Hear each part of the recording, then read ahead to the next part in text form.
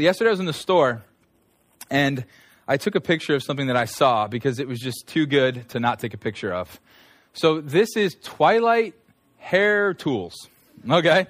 We've got straighteners, curlers, hair dryers. If you turn the corner, there was like a whole thing of brushes and stuff like that. And I love the line. It says, styling tools to create your favorite Twilight hair, you know?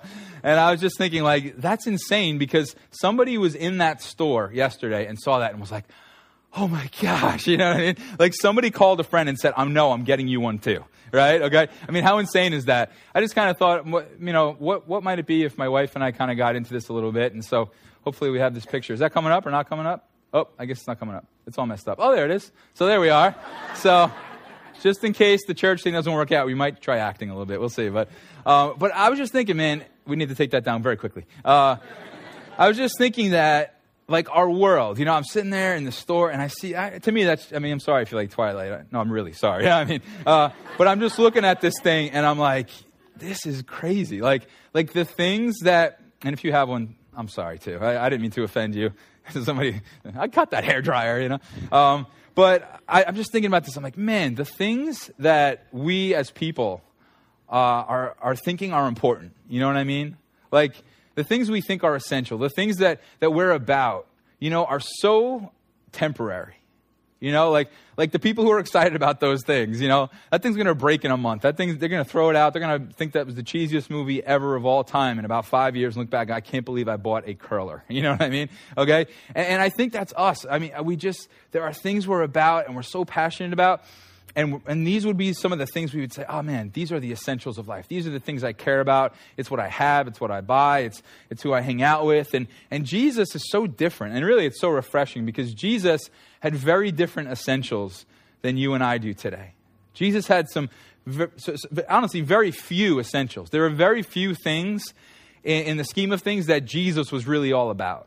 And so as I was reading through Matthew, Mark, Luke, and John over the past several months, I just kept seeing these three things. And actually, we've added a fourth. We're going to do one more next week. These four things that Jesus just kept seeing. He kept coming back to these things. He kept saying, this is big and this is important. And this is why I'm here. And this is what I want to do. And even more than that, he was saying, this is what I want you, my followers, to do. And so we've talked about, first off, how he brought grace to those who didn't live like him. Those who didn't believe like him, those that wouldn't have called themselves followers of Jesus, he brought them grace instead of judgment. Then last week, we talked about discipleship. We talked about how, man, he just went after people and said, I want to help you understand what it is to follow me. I want you to be clear on it. I want you to know what it looks like. And we talked about that. Not only did he do that, but he wants us to do that. And it's the job of every Christian to make disciples. Now, tonight I want to talk with you about another essential. And it's so important and it's so powerful. And I hope we'll just be open to it tonight. And like I said before I prayed, man, we're just going for it tonight. So I hope you're ready. We're really just going to do some deep stuff tonight. I hope you're just open to all that God might want to do and say in your heart tonight. Because I want to talk to you about healing. I want to talk to you about how Jesus seemed to be all about healing. There were just, every page you turn in the Gospels, you're seeing Jesus healing somebody, doing something in somebody's life that, man, that was a broken person he just put back together. That was a broken heart. That was a broken spirit. That was a broken body that he just put back together. Now, this is important for us to talk about for a bunch of reasons. The first one is because there's probably some of us here tonight who don't believe that God still does that kind of thing. Like, we believe in God, sure, but we don't believe that he still heals. We don't believe that he still will answer prayer in that way and that he'll show up. Some of us, because we've tried to pray and we've asked for healing, and it seems like it hasn't happened. And so tonight I want to set the record straight that, man, Jesus is a healer still today. And not only that, but he actually wants us to go beyond just looking at him and saying, wow, you're someone that brought healing to people. And he actually wants us to become the people who bring healing to others. The second reason this is so important is because we don't see enough healing. We don't see enough healing. As we read Scripture, we see Jesus, like I said, every page you turn, almost every paragraph, sometimes the whole page is just about him touching people, healing people, and doing these great things. And we don't see that enough. The next reason is because we have seen some healing here, but we want to see so much more. So if you're here tonight, you're like, man, I believe that God wants to heal people. I believe that he even wants to use me to heal some people. We want to encourage you. We want to get your expectation high that God really wants to use you. And the last reason that it's so important for us to talk about is because I really want to talk toward the end of the message and just really try to be super biblical on this and help you guys understand some things. What do you do when you pray and nothing happens? Because I think that's the biggest thing that keeps us from being people that carry the healing of Jesus to people, is our experience. Is that we've tried this before. Is that we've prayed and nothing happened. The answer seemed like no. It seemed like maybe he wasn't even listening. And so tonight, I want you to be able to push through that and understand that you need to keep going, that you need to keep praying, and maybe that there are some reasons why we feel like things aren't happening more often. And if you're not a Christian tonight, we're so glad that you're here. And I know, I've been saying this lately, but you've probably seen the YouTube videos and the late night television that makes all this look really bad. You're thinking to yourself, not only does it not look like they're healed, but that guy just punched him and he fell on the floor and he probably needs prayer now more than he did before, right? Okay. So you've seen this stuff. Maybe you just think it's a bunch of, silliness and garbage. But I want you to know tonight, despite some of the abuse and the misuse of this kind of stuff, that God is a healer. And maybe in your life, there are some things that you'd even want to bring to him tonight. So just be open. So here's what we're going to do. We're going to look at Luke chapter 8, and that's going to kind of start us off, and we're going to look at a really awesome story. And I just think this is so powerful, and I just hope it raises your expectation. So Luke chapter 8, verse 40 says this. Now when Jesus returned, a crowd welcomed him, for they were all expecting him. Then a man named Jairus, a synagogue leader, came and fell at Jesus' feet, pleading with him to come to his house, because his only daughter, a girl of about 12, was dying.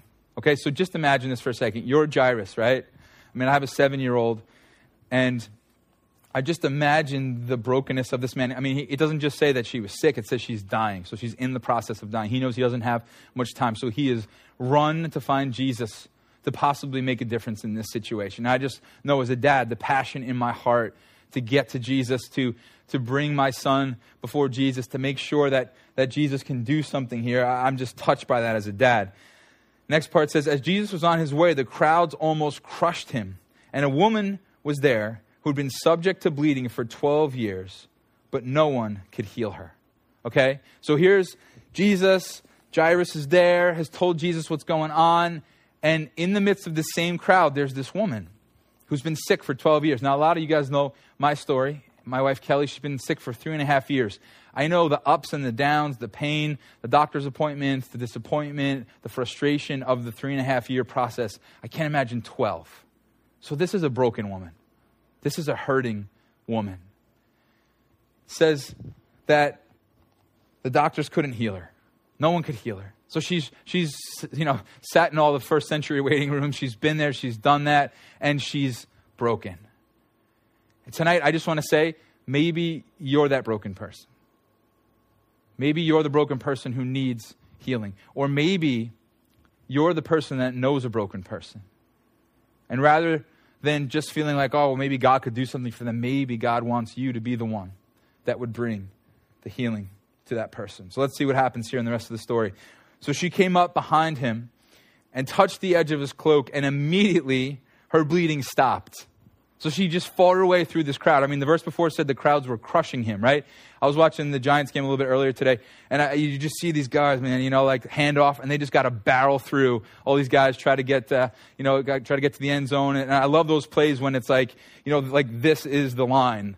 And they just got to get like an inch. And it's just like everyone just attacks. And I just imagine this woman somewhat like that. Like on the edge of this crowd, there's all these people around, Jesus in the middle. And she's like, I think she's just throwing people. Man, I think she's going for it like a 300-pound linebacker. Let's do this, And so she's fighting her way in. She touches Jesus' cloak and she's healed. Verse 45, who touched me, Jesus asked. When they all denied it, Peter said, Master, the people are crowding and pressing against you.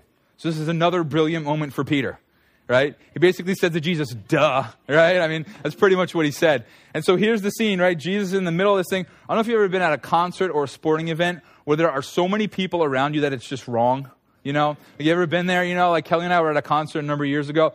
We were so packed in, all of a sudden I felt someone way too close behind me. I was like, if that's not my wife, this is highly inappropriate. This is just not cool, okay? And so this is the scene. Jesus is just completely surrounded. And yet he feels, I love what it says, he feels that power has gone out from him. Look what it says. But Jesus said, someone touched me. I know power has gone out from me. Then the woman, seeing she couldn't go unnoticed, came trembling and fell at his feet. In the presence of all the people, she told why she had touched him and how she had been instantly healed. Then he said to her, daughter, your faith has healed you. Go in peace. There's celebration. I mean, this is huge. A miracle. A woman who's been sick for 12 years, healed in a moment. Maybe that's some of you tonight. Maybe that will be some of your story as you leave. Maybe some of your story will be to go out and to bring that kind of healing to others. But very quickly, the mood changes in the middle of this story. Verse 49, Jesus has just gotten the words out of his mouth that she's healed. And then this happens. While Jesus was still speaking, someone came from the house of Jairus, the synagogue leader, says, your daughter is dead. Don't bother the teacher anymore. Here's this huge high. Here's this big moment. And suddenly, here's this terrible news. And just, again, become Jairus for a second. And just imagine, Jairus is thinking to himself, maybe he's thinking to himself, if this woman hadn't stopped Jesus, maybe he would have gotten to my house in time. Jesus, why'd you stop? What are you doing here? Why would you allow my daughter to die? Maybe he's angry at Jesus. Maybe he's angry at the woman. And Jesus says, don't be afraid. Just believe and she will be healed. Now, this must just rattle this guy's cage. I mean, he's just got to be like, what are you talking about? Did you not hear she's dead? There's nothing that can be done.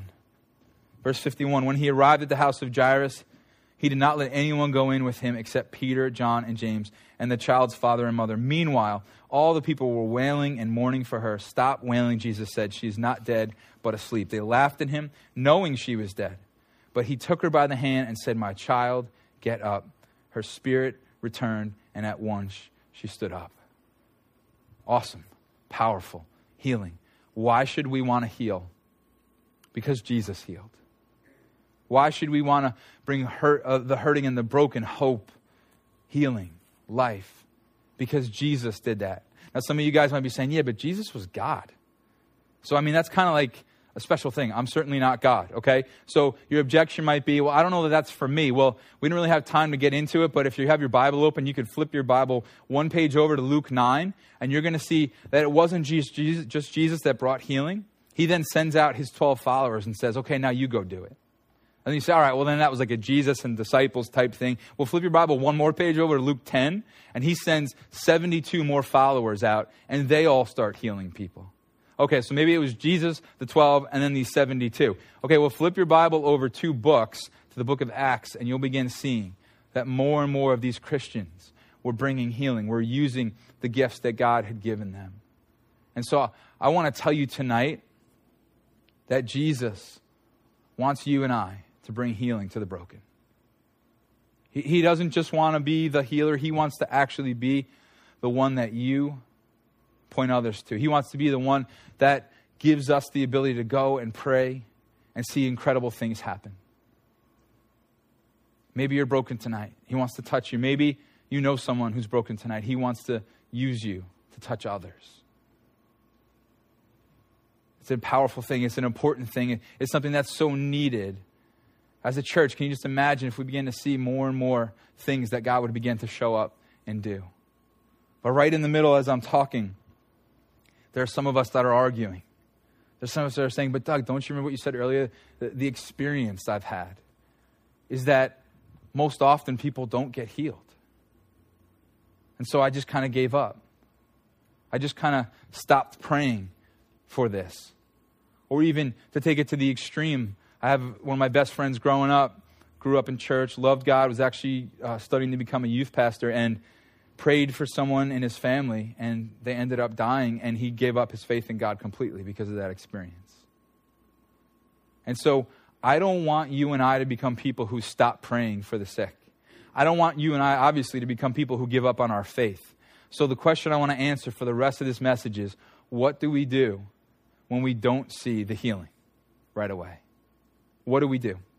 Well, I want to give you 4 things to look for, okay? Because I want us so badly to see healing. After the 6 o'clock service, we prayed for people for healing. After the 8 o'clock, we're going to pray for people who need healing. And so tonight, I want you to see, okay, maybe there are times when answers don't come for a certain reason. And I want to understand those reasons. I want you to understand those reasons so that you then could be somebody that's going to push past and is going to dig deeper instead of just saying, maybe God doesn't do this stuff anymore, or maybe there is no God. Instead of that, you would say, no, wait, there's got to be something here. There's got to be a purpose or a reason. And so let's dig deeper and let's ask God to lead us in this.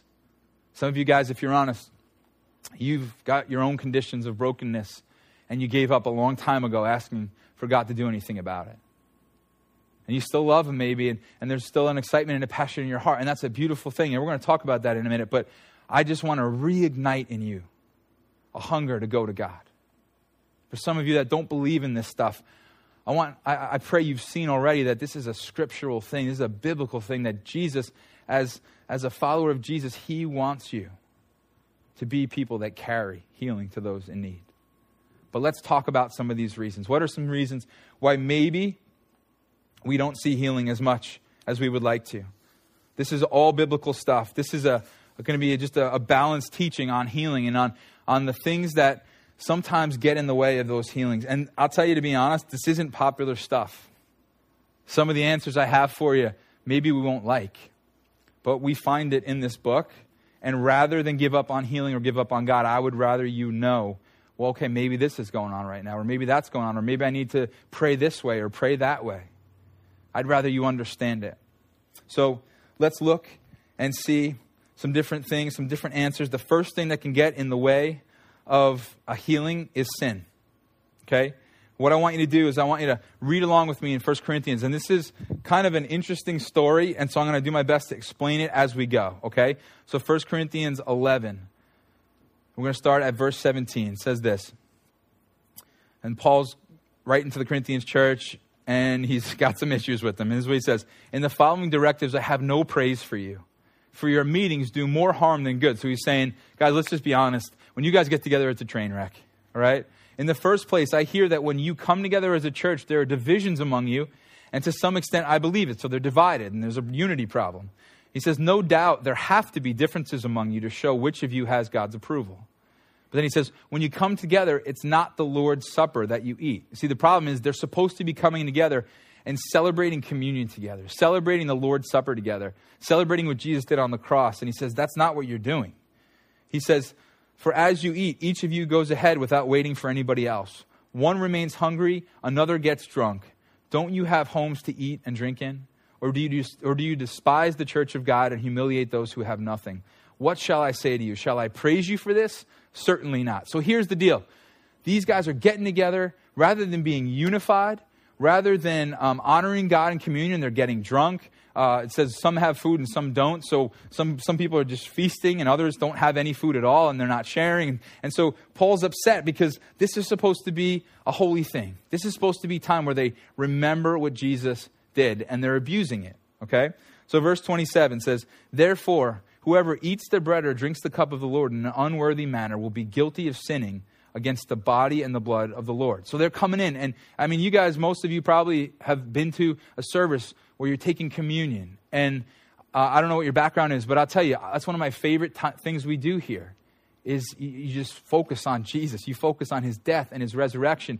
And Paul's going, you guys are basically mocking that. You're making a mess of all of that. So just imagine we're supposed to be taking communion together and somebody over there is getting drunk. Somebody over there is saying, no, this food's mine. I mean, so there's all this disunity. There's all this issue, right?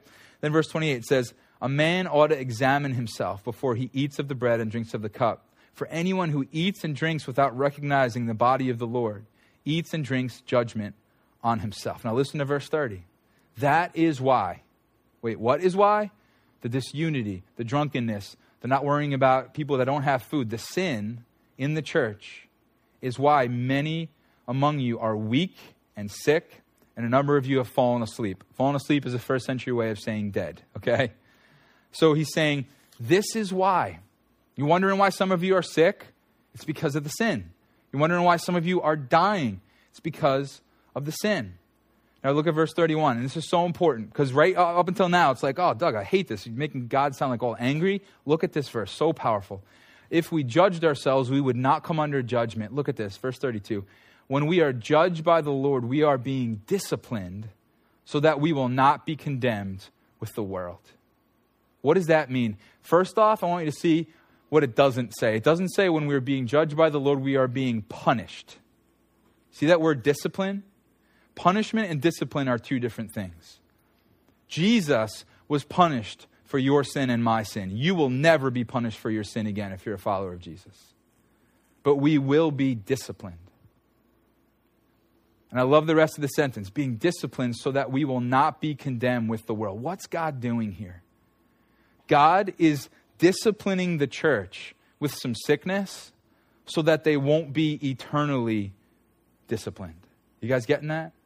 He's allowing some sickness in their life to wake them up, to go, guys, this isn't how it's supposed to be. Wake up. Let this get your attention so that you can repent of this, get done with this, get back to unity, get back to caring for each other, get back to the communion and taking the Lord's Supper together. And when you do that, there's healing. You guys see that God is just simply saying, look, I'm not angry.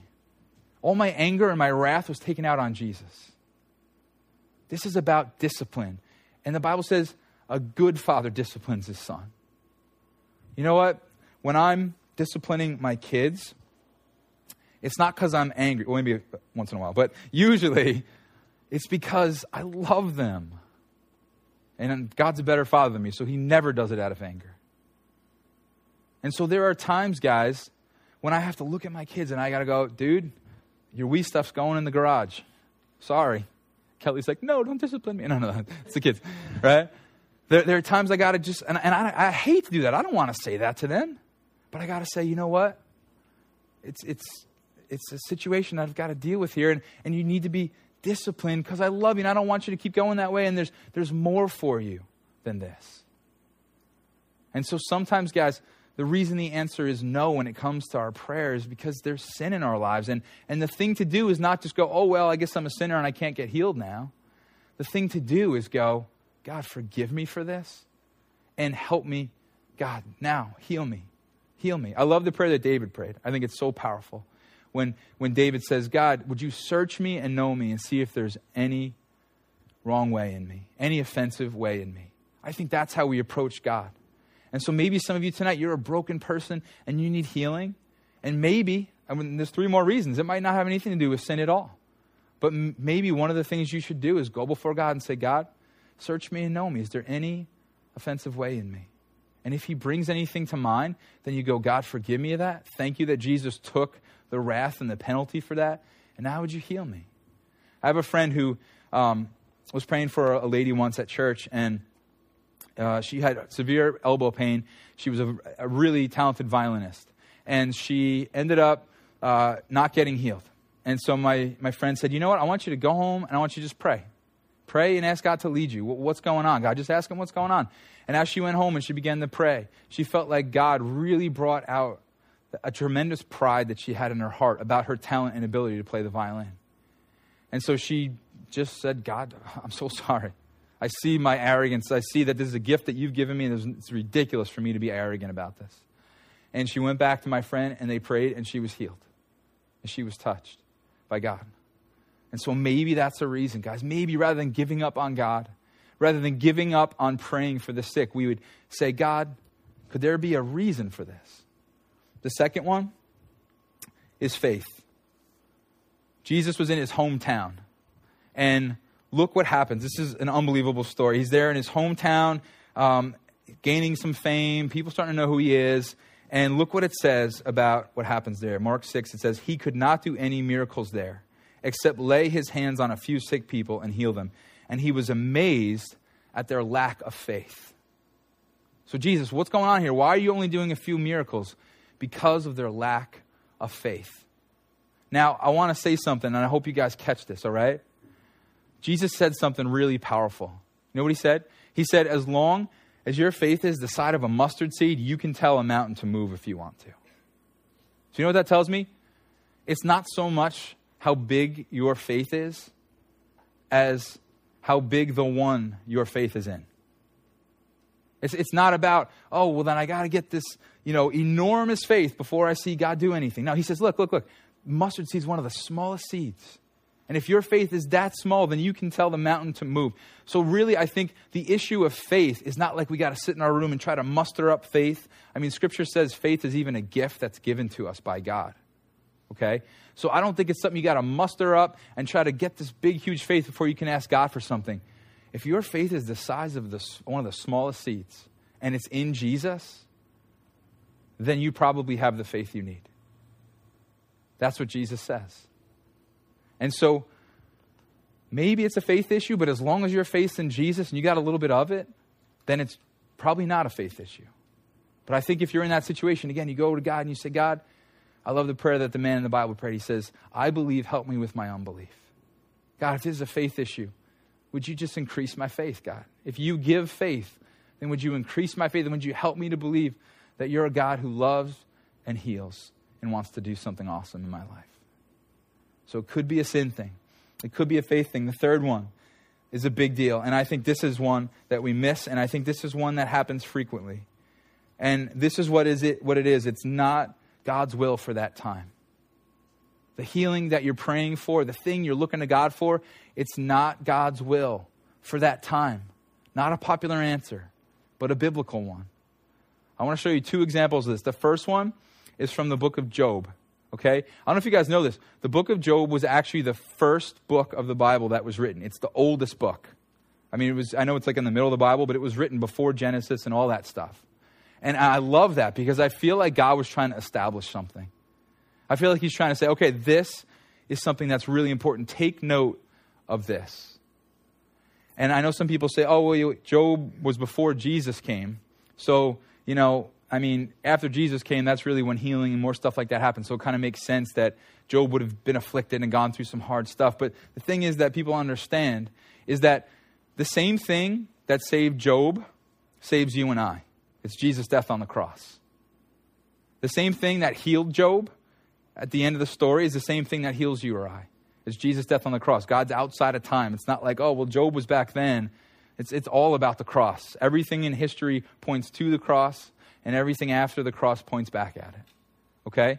So I don't want you to think like, oh, well, this is Old Testament, so it doesn't really count. That's a real misunderstanding of the Bible. Okay? And so here we are, and a lot of you guys know the story, but I want you to see something so powerful. Job 1:1, it says this, in the land of Uz, there lived a man whose name was Job. This man was blameless and upright. He feared God and shunned evil. Why do you think those verses in there? I think God might be trying to say something. I think he's trying to say, this is not a sin issue Job has, and this is not a faith issue Job has. We're tight. Me and Job are tight. He had 7 sons and 3 daughters. He owned 7,000 sheep, 3,000 camels, 500 yoke of oxen, and 500 donkeys, and had a large number of servants. He was the greatest man among all the people of the East. So, we're setting this up saying Job was a blessed guy. He had all these possessions, was rich. And look what happens a few verses later. Satan comes to God, and God picks a fight with Satan. Look at this, verse 8. Then the Lord said to Satan, have you considered my servant Job? Now, who initiated that? Did Satan? God did. God did. That shows me purpose. That shows me God's working out a plan. Okay? Have you considered my servant Job? There's no one on earth like him. He's blameless and upright, a man who fears God and shuns evil. Not a sin issue, not a faith issue. Then Satan says, does Job fear God for nothing? Have you not put a hedge around him and his household and everything he has? You've blessed the work of his hands so that his flocks and herds are spread out throughout the land. But now stretch out your hand and strike everything he has, and he will surely curse you to your face. The Lord said to Satan, very well then, everything he has is in your power, but on the man himself do not lay a finger. Guys, this gives us incredible insight into God. Do you guys see that Satan is 100% on a leash here? Satan cannot touch Job until God says go. Are you guys seeing that? Like for those of us that might not be sure, is God's in control, and God is completely in control, and you're only going to see how much more he's in on a leash. Satan then is allowed to go, and he's allowed to kill Job's kids and take all of Job's wealth. And you know what Job does? He gets up and he worships. He gets up and he says, you know what? Life's hard. People I love died. I lost my wealth. God's better. God's more important. I still love him. I'm still going to serve him. Job 2, verse 3. Then the Lord said to Satan, again, God's picking more of a fight here. Have you considered my servant Job? There's no one on earth like him. He's blameless and upright, a man who fears God and shuns evil. Not a sin issue, not a faith issue. And he still maintains his integrity, though you incited me against him to ruin him without any reason. You guys hear that? There was no reason. There was no sin issue. It wasn't like God said, you're right, Satan. He does have a lot of sin in his life. Let me blast him. Next part. Skin for skin, Satan replied. A man will give all he has for his own life, but now stretch out your hand and strike his flesh and bones, and he will surely curse you to your face. The Lord said to Satan, very well, then he's in your hands, but you must spare his life. Do you see Satan on a leash again, right? All right, you can touch his body, but you can't kill him, right? You see, Satan's not like sneaking around behind God like, ooh, maybe do this. He's got to ask permission, and then God allows him. Verse 7, so Satan went out from the presence of the Lord and afflicted Job with painful sores from the soles of his feet to the crown of his head. Then Job took a piece of broken pottery and scraped himself with it as he sat among the ashes. So he's in such pain that's like relief to him right then. So here's this guy, broken. And he stays that way for a while. And he's crying out to God. And there's no answer for a while. And I just love that the first book written in the Bible is basically written to show us one thing. Life is hard. We get sick. People we love die. We lose possessions and stuff. But God is better than it all. That the things he gives us are good things, and we should enjoy them when he gives. But like Job says, you give and you do something else too. You take away. And I'm going to bless your name even then. The purpose of the book of Job is found in the first and second chapters of Job and the last two chapters of Job. And the last two are beautiful. Job goes through all this terrible stuff. And then God and him have this conversation. And God restores him, blesses him, heals him. And then Job says something so powerful. Catch this, guys. He says, my ears had heard of you, but now, because of all this suffering, because of all this brokenness, because of my sickness, my kid's death, my wealth being lost, now my eyes have seen you. Guys, I don't know about you, but when I'm broken and the answer's not coming, I cling to Jesus. Because if I don't, I won't make it. That's the point of the book of Job. That no matter what happens, we cling to him.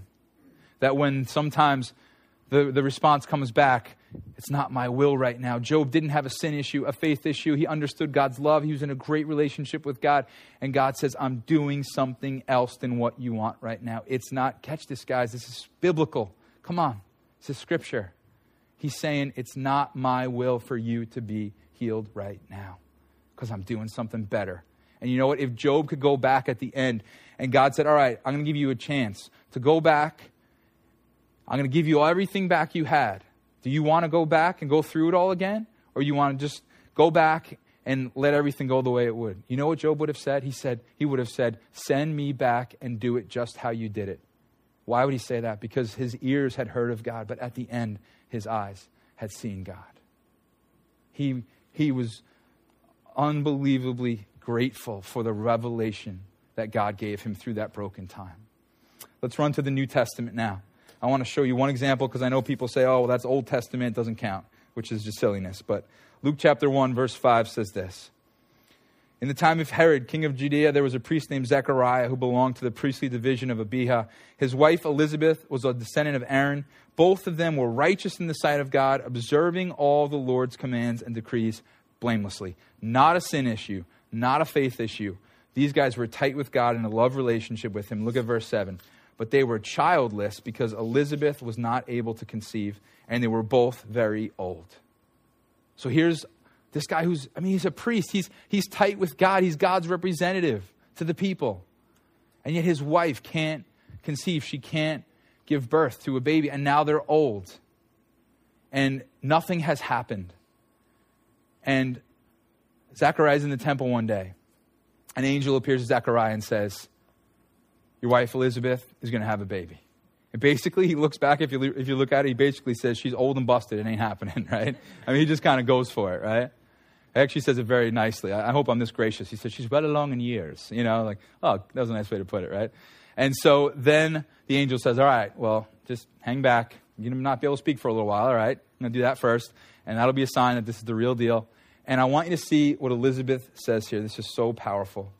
Verse 24, it says, after this, his wife Elizabeth became pregnant and for 5 months remained in seclusion. The Lord has done this for me, she said. In these days, he has shown his favor and taken away my disgrace among the people. See, what's going on here, guys, is here's this priest's wife who couldn't have a baby. Her body was broken. And the people would have seen that as a disgrace, because the Bible promised in the Old Testament that the righteous will be able to produce, will be fertile. And here she is, unable. And so for her whole life, you know what she's heard? You're unrighteous. You're unrighteous. You must be unrighteous, otherwise you'd be able to produce. You know what she's probably heard her whole life? You don't have enough faith. You need faith. Now again, sometimes it can be unrighteousness, sometimes it can be a lack of faith, but in this story, guys, do you know the one reason why Elizabeth couldn't get pregnant? Not because she wasn't close with God, not because she didn't understand his love, not because of sin. It's because it wasn't God's will that she be healed yet. It wasn't God's time. And here she is waiting until, it's like Abraham and Sarah, until her body is literally at the point where it's humanly impossible, and God does this miracle and brings John the Baptist, who's going to prepare the way for the Lord, who Jesus says is the greatest who's ever been born. That's Jesus' comment about John the Baptist. So now Elizabeth and Zechariah, they've been broken, they've been disgraced for all these years. They hang on, and now they get this incredible blessing of this son. Do you guys see, Job and Zechariah? It wasn't a faith issue. It wasn't a sin issue. It wasn't a not understanding or revelation of God's love issue. It wasn't a closeness with God issue. It was simply God's will. And I want some of you guys desperately, who are at the end of yourself and you're ready to give up on God, to recognize that maybe, just maybe, at the end of your journey, when God says now is the time for healing, I will bring healing now, that you will say like Job, I had heard of him, but now my eyes have seen him. When my kids are sick, they cling to me in a special way. There's a dependency on me. And through Kelly's sickness, I can look back over the last 3.5 years and I can say that it has produced the most beautiful things in our life. I can tell you that the struggles, the pain, she's been told everything from indigestion to cancer, and no one can help us. But I can tell you this, that day in, day out, as we together cry out to Jesus, let today be the day, God. Let today be the day that she's healed. I can tell you that through it all, we just cling to him. And there's an intimacy with him that is beautiful. My wedding day was a great day. The days my kids were born were great days. But I didn't cling to Jesus on those days like I do now. Those joyful days, those happy days, they were beautiful and I praise God for them. But I depend on him for every step right now. And there's something he's creating in me and in my wife and in our family and in our friends around us that are walking through it with us. That is beautiful and that I wouldn't trade for the world. And if God stood before me and said, do you want to go back in time and do this without Kelly getting sick? I would say, no way. I've grown too much. She's grown too much. We need this. I want the intimacy with Jesus. I want to cling to him like I have to for every breath. And in the midst of it, there's people telling us, just like Job's friends told him why she's sick and what we're doing wrong. And there's people, just like they told Zechariah and Elizabeth that maybe they're unrighteous or maybe this or that. But you know what? We go before the Lord and we ask those questions. We say, God, are we missing something here? God, is it a sin issue? Because if it is, here we are. Speak. Is it a faith issue? If it is, give us faith. But as far as we know, it's not a sin issue and not a faith issue. But it's a not yet issue. It's a not my time issue. And rather than get disillusioned and give up on my faith, rather than get disillusioned and say, that's it, God does not heal today. We're strengthened by his grace every day to keep praying for other people who are sick. The crazy thing is that Kelly and I have prayed over other sick people while she's been sick and they've gotten healed and she still hasn't. That's a plan, man. That's a plan. That's a purpose. God's doing something. We're running out of time. The last thing I want to give you very quickly, we're not even going to have time to look at the scripture, is that sometimes the answer is just no. Sometimes the answer is no. I'll give you Timothy as an example. Here's a guy close to Paul. I mean, Paul could touch this Paul's shirt, right? And then Paul could go home to his sick mom, and his sick mom could touch the shirt and she would be healed. Paul was ridiculous, okay? That literally happened in the Bible, like a cloth, and people are getting healed. Okay, now Paul is close with Timothy. They're super close. Paul says, I'm like your father and you're like my son, okay? And yet Paul tells Timothy, you know what? Because of your frequent illness, you should take some medicine for your stomach. Wait a minute, Paul, you're if anyone's a professional healer, right? It's you, but yet he says, all right, just take some, I know you got this frequent stomach illness, just take some medicine for it, This guy should never, if God's will is always that everyone be healed and there's never a no, then Paul certainly should have never heard no. No one's probably ever been closer to God than Paul. And yet, as far as we know, Timothy's not healed. Another guy, Trophimus, in 1 Timothy, Paul leaves him. Paul leaves him sick. Okay, so I want to say this very clearly, though. It's very, very, very rare to hear no as you read through Scripture in the New Testament. There's a few examples of God just simply saying, no, it's not going to happen. And so our statement as a church, the thing we stand by when it comes to healing is this, is that as we pray and we ask God for healing, we should hear no on occasion, rarely on occasion. That we should hear wait sometimes. We should hear it's not my will for this time sometimes. And we should hear yes frequently. As you read through Scripture, you see healing after healing after healing. And guys, it's not where we're living. And my heart is, guys, that we would get there by God's grace. That the day would come where we're just seeing yes, yes, yes. Okay, wait, yes, yes, yes. No to that one, but yes, yes, yes, wait, right? I think that's the pattern you see in Scripture. And so as a church, that's what we stand by. That God is a healer. That sometimes things get in the way like sin or like faith issues, or sometimes he's saying wait, and rarely he's saying, no, I'm not going to do it. But that ultimately we serve a God who heals and who wants us to bring that healing to others. We've seen this in this church. We've seen people healed of asthma all the way down to literally a woman whose entire immune system was shut down and not working, and God healed her like that. And she went into the doctor and he was absolutely floored. We've seen all kinds of cool stuff, but we need to see so much more. And now I hope you know how to walk through it. I hope tonight you have been convinced he is a healer and he wants you to heal. I hope you know now what questions to ask as you're praying for somebody and maybe they're not healed.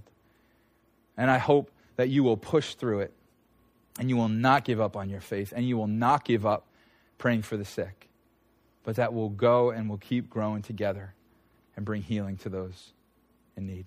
Let's pray together. God, we're just grateful to you that we have this opportunity to partner with you. Jesus, we thank you, God, for the things you've done for us, Lord. And we thank you for the opportunities you give us to be able to just live close to you, God. And that you want to use us to be able to reach out to others around us, to the broken around us, to those that are hurting around us, to those with physical issues or mental issues or spiritual issues or even relationships. We just pray you'll use us to be people who bring healing. If you're a Christian, would you take a few minutes and would you be praying for those people around you that you know, maybe work, school, whatever, that are broken and hurting right now?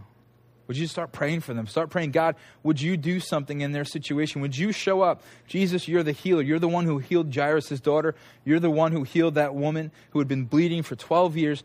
God, would you touch my friends? Would you use me in these situations to bring healing? So pray for them, Christians. And if you're not a Christian tonight, I want to give you the opportunity to put your faith in God. And so if you want to begin a relationship with him, you want to become someone who's in a love relationship with the healer, with the Savior, with the one who died to rescue you from your sins, like I was talking about in the message, the one who took your punishment, the one who took the wrath of God for you so you could be saved in his. then I want to give you just opportunity to pray now. Just between him and you could say something like this. Jesus, thank you for your love for me.